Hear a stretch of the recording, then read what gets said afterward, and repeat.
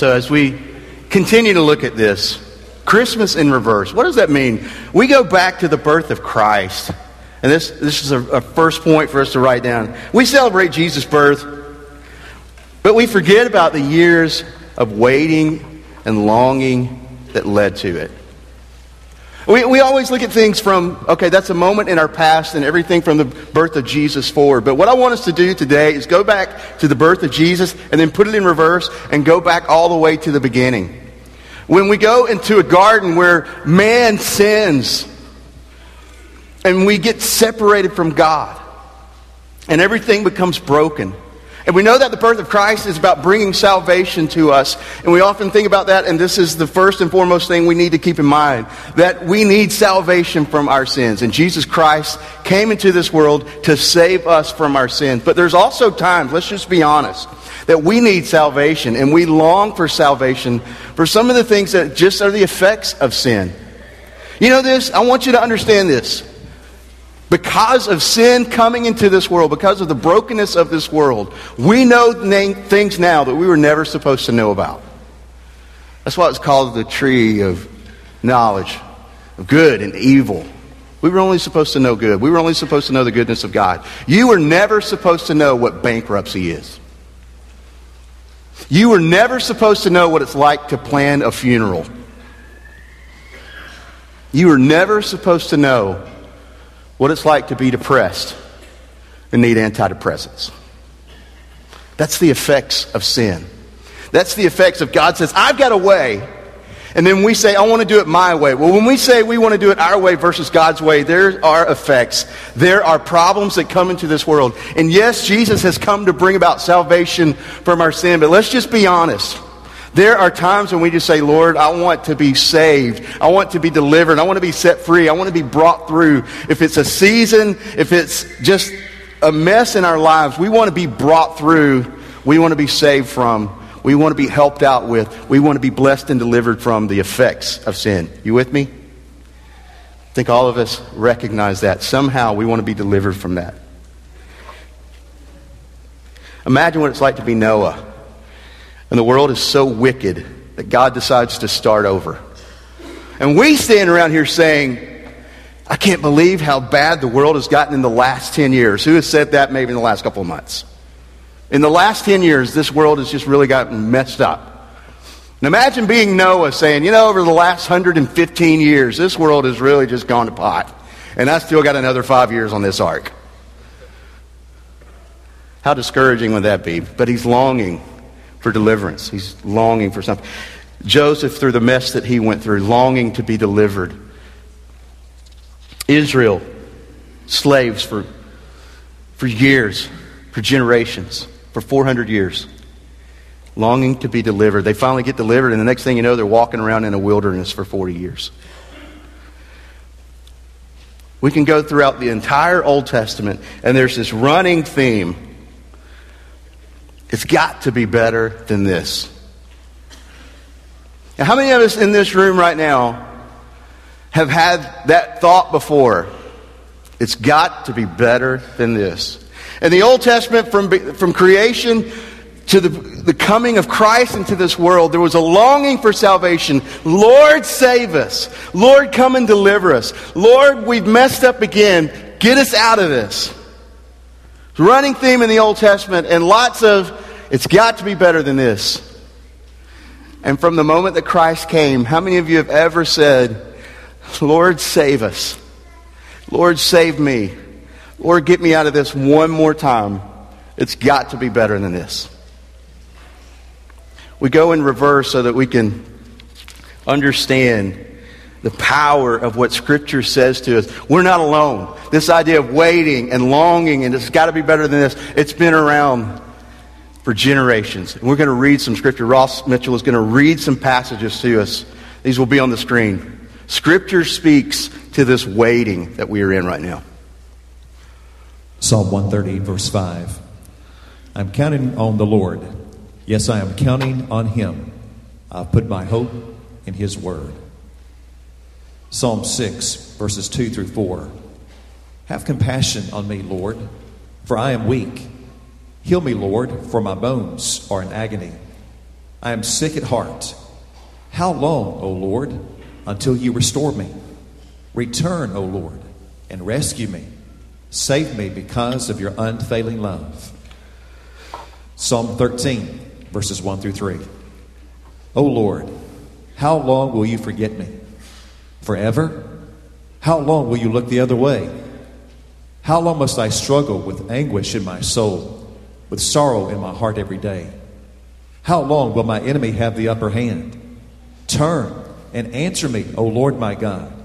Restore the sparkle to my eyes, or I will die. That sound familiar in any way? Lord, my heart is sick. Restore some kind of joy. Restore something to my life. I love that last part. Restore the sparkle to my eyes, or I will die. We're in a waiting period. We're in this period of, here we are now, and this is where we want God to take us. This is where we want God to set us free and deliver us, to bring about salvation. And we're in this gap, this awful gap of waiting. And it seems like such a dry place. And spiritually and emotionally and mentally, we find ourselves just worn out. It wears us down. But the weaker we become, the greater God is able to exert His might and His power and His strength in our lives. We're in the waiting, but hope is on the way. I want us to stand and sing together to this next part of hoping. When the waiting wears us down, we just lose heart sometimes. We lose heart. We lose strength. We're thinking, how in the world am I ever going to make it through? But this is the beauty of it. The less we can think, how am I going to make it through it? That gives us opportunity to say, how is the Lord going to bring me through this? To see Him, to see His might displayed, to see His power gives us hope. Waiting is the gap. Hope is knowing that He will get us to the next part, to the next place, to the place of our salvation. Even when salvation doesn't show up how we want it to or when we want it to, that doesn't mean that God doesn't show up. God is doing great things among us. Listen to this from Romans chapter 5. Therefore, since we've been made right in God's sight by faith, we have peace with God because of what Jesus Christ our Lord has done for us. Because of our faith, Christ has brought us into this place of undeserved privilege where we now stand. And we confidently and joyfully look forward to sharing God's glory. And we can rejoice too when we run into problems and trials, for we know that they help us develop endurance. And endurance develops strength of character, and character strengthens our confident hope of salvation. And this hope will not lead to disappointment, for we know how dearly God loves us, because He has given us the Holy Spirit to fill our hearts with His love. When we were utterly helpless, Christ came at just the right time and died for us sinners. Galatians 4, verse 4. But when the right time came, God sent His Son. You hear that? There's a running theme. At the right time. Listen to this, Romans 15. And in another place, Isaiah said, the heir to David's throne will come, and He will rule over the Gentiles. They will place their hope on Him. I pray that God, the source of hope, will fill you completely with joy and peace because you trust in Him. Then you will overflow with confident hope through the power of the Holy Spirit.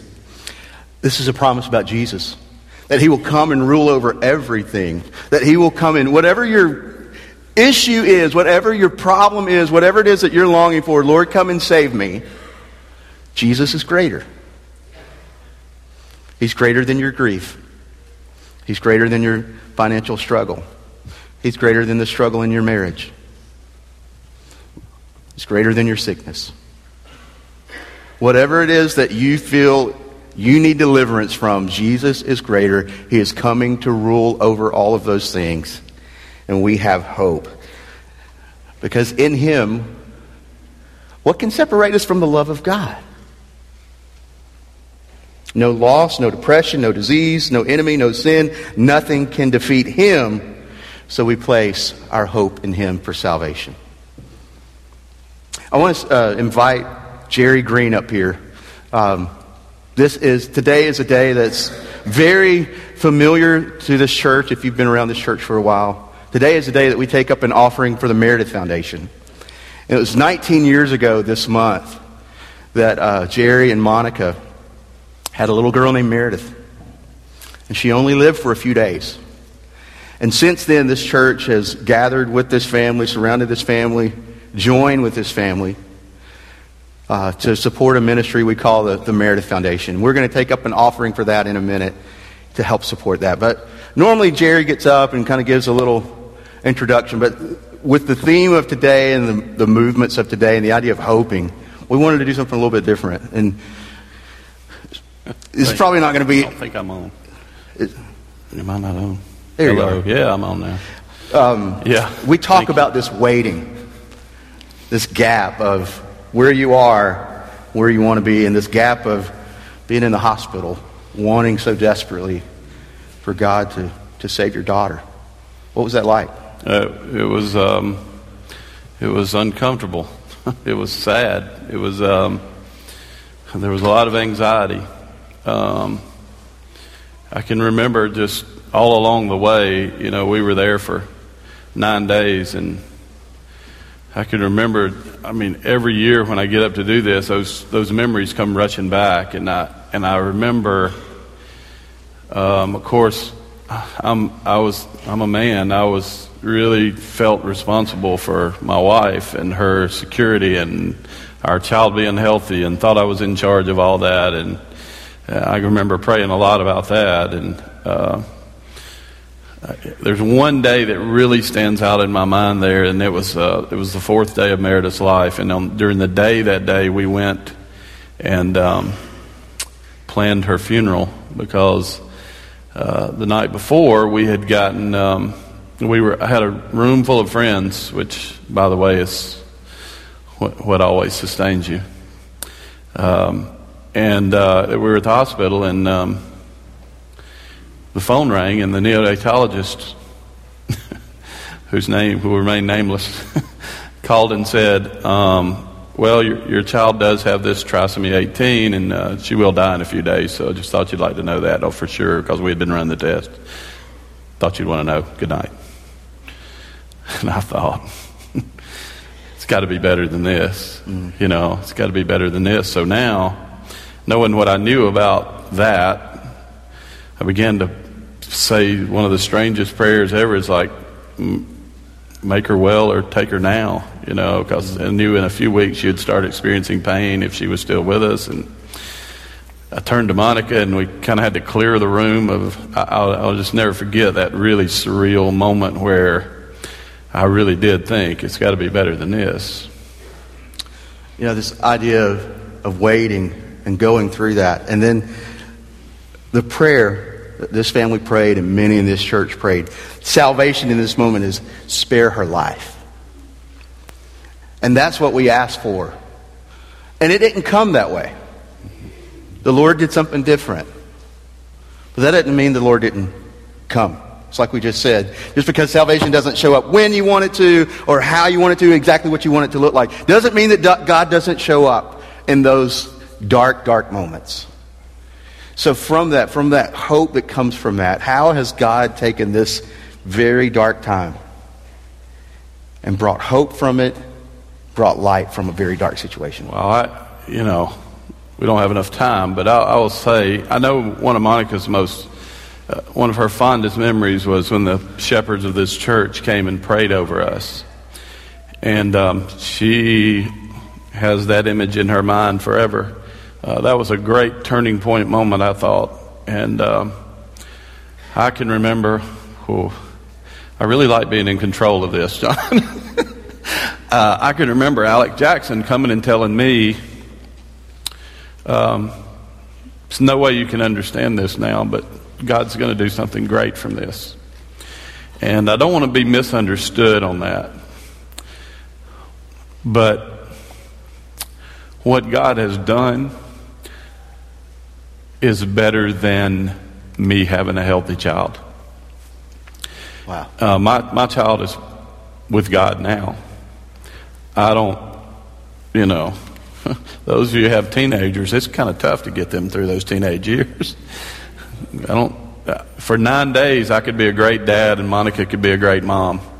It's really easy parenting when they're laying right there, and all you have to do is tell them you love them. But there have been so many blessings, and I prayed. I can remember praying when she died that, God, if you will just give me the strength and give us the know-how and the vehicle or the forum or whatever, that we know this is the work of Satan. Death is Satan's great weapon. But we'll make Satan sorry that this day ever happened if you'll walk with us. And from that day, I think we both felt like that God said, you've been faithful. And so we're going to bless this. And that doesn't mean pain is gone. It doesn't mean that it's easy every year to do this. But God brings about hope in ways that we don't even expect sometimes, in ways that we don't see coming. And if you're here in a place of darkness and you're in that gap of waiting, this is a testimony that's 19 years old. That God will be with you. God will show up in your darkest times and walk with you through that. We're going to take up an offering now because the Meredith Foundation, you want to briefly describe what happens there? Yeah, there's a little bit of misconception about it. We do spend a lot of the money on for kids to have Christmas that wouldn't have Christmas. And I think a lot of times, I've fought this thing of, there are a lot of organizations out there that do this, but, I've been told a lot of times, have this slick presentation with all this. I just don't really. I fight the image of doing what God wants me to do and to be seen of men and that kind of thing. And I just really don't like to do that. So all I would tell you is, all during the year, the Meredith Foundation helps people, and a lot of them are sitting beside you right now. But it's really you that does it. I've had parents come up to me and say, this is such a blessing to my children to help you shop. And we can teach them that not everybody has what they have and those kind of things, which is another blessing God has given us through this. There's just an endless list of ways He's blessed us beyond our wildest imaginations when He gave us this idea 19 years ago. But I just feel like if everybody would treat it like, if you have children, just buy Christmas for one more child. Just take a child into your family, and if you've seen what I've seen, you would. I just think you'd be amazed at the blessings God. It's a life transforming thing. I always think of Romans 12:2, and when this happened to us, Monica had told me there were other people in the world for years, but I didn't really know it until then. And when it says be transformed by the renewing of your mind, the last 19 years has transformed me daily. And it's a great blessing to you to give to other people and to give as generously as you can, because we do want to be a blessing to these parents in the shopping realm, but we have to have money to shop with. So if everybody could just dig as deep as you can and give what you can, we really appreciate it, and we'll put it to good use. And again, you can take a check, make it out to Landmark and Mark for the Meredith Foundation. Let's pray together before this offering. Lord, thank you so much for Jerry and Monica and Perry, so many that love them. And Lord, we thank you for this beautiful legacy of Meredith. She's with you, Lord, but her influence, her presence goes on and on year after year through this. And Lord, we want to honor this family. We want to honor her memory. We want to honor you, Lord, just for your faithfulness and your presence in a dark time for this family. And Lord, may every gift today, may every dollar, every cent be given in such a way that we recognize your faithfulness, and that we get to bless those that are in need and may not understand what it's like to have a loving family like this. So Lord, take this offering. and receive it from us and do great things with it. We pray in Jesus' name. Amen. Listen to this from Luke 2. At that time, the Roman Emperor Augustus decreed that a census should be taken throughout the Roman Empire. This was the first census taken when Quirinius was governor of Syria. All returned to their own ancestral towns to register for the census. And because Joseph was a descendant of King David, he had to go to Bethlehem in Judea, David's ancient home. He traveled there from the village of Nazareth in Galilee. He took with him Mary, his fiancée, who was now obviously pregnant. And while they were there, the time came for her baby to be born. She gave birth to her first child, a son. She wrapped him snugly in strips of cloth and laid him in a manger, because there was no lodging available for them. That night there were shepherds staying in the fields nearby, guarding their flocks of sheep. And suddenly an angel of the Lord appeared among them, and the radiance of the Lord's glory surrounded them, and they were terrified. But the angel reassured them. "Don't be afraid," he said. "I bring you good news that will bring great joy to all people. The Savior, yes, the Messiah, the Lord, has been born today in Bethlehem, the city of David, and you will recognize him by this sign. You will find a baby wrapped snugly in strips of cloth, lying in a manger." And suddenly the angel was joined by a vast host of others, the armies of heaven, praising God and saying, "Glory to God in highest heaven, and peace on earth to those with whom God is pleased."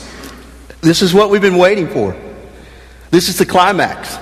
We've been waiting, we've been hoping, and now we find rest because two things come out. Glory to God in the highest, above everything else, above anyone else, above everything that we've been putting our hope in thus far.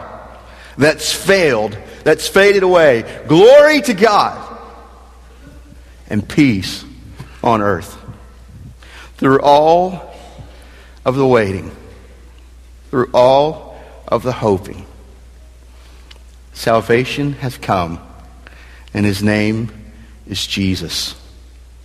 And when our hearts ache, it's got to be better than this. Through waiting, through hoping, we rest in Jesus. I want you to understand what's going on. The people of God were looking for salvation in a different way. They had been oppressed by the Roman Empire, and throughout their history, they've been thinking, we need our own kingdom, we need to be in charge, we don't want to be bossed around by anybody.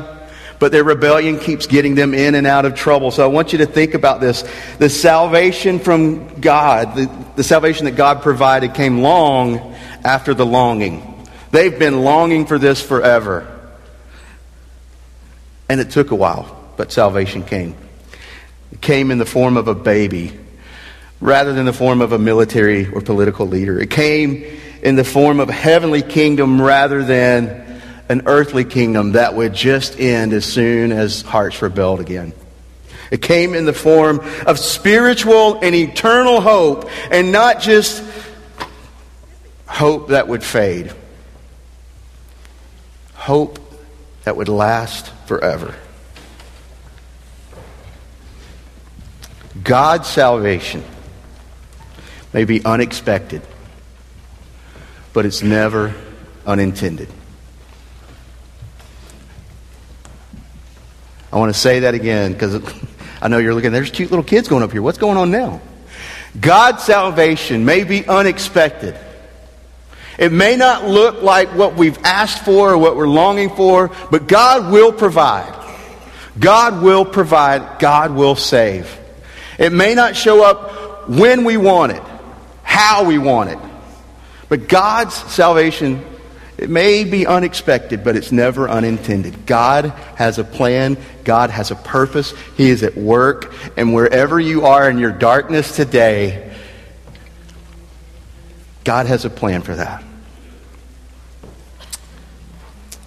Waiting is the gap between where we are and where we want God to take us. Hoping is knowing that only God can get us there. Resting is whether we are here or there, somewhere on the journey, we can rest because a Savior is born. Salvation is coming. He is ruler over everything. His name is Jesus, and we can have peace. We can say in the most difficult times, whatever the circumstances, we can say, all is well. It's got to be better than this. That's the way we came in.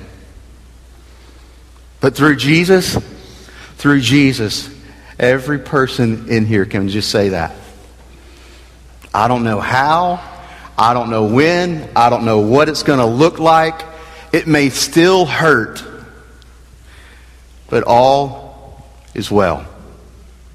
Through waiting, through hoping, we come to the place through Jesus Christ, we can find ourselves resting in Him. And we're about to sing an invitation song. It comes down to this. Some of you need salvation. Salvation for the first time. You don't know what it's like to be free from sin. And through Jesus Christ, you can be set free and your eternity secure. If you want to come and maybe you don't even know what all that's about. You just want to talk about it, okay? We can do that. If you want to put Christ on in baptism today and be free in Christ, that invitation is open to you. If you have something that we've been talking about today, maybe something we haven't even touched on, and you're thinking, Lord, save me. Get me out of this. I need salvation in this area of my life. We have a great front row that's waiting for you, and there's lots of people that will surround you and love you. Any way that we can pray for you, any way that we can encourage you today. But today, we sing of God's faithfulness that brings us to this point that whatever it is that we're going through, we can say, all is well. Amen.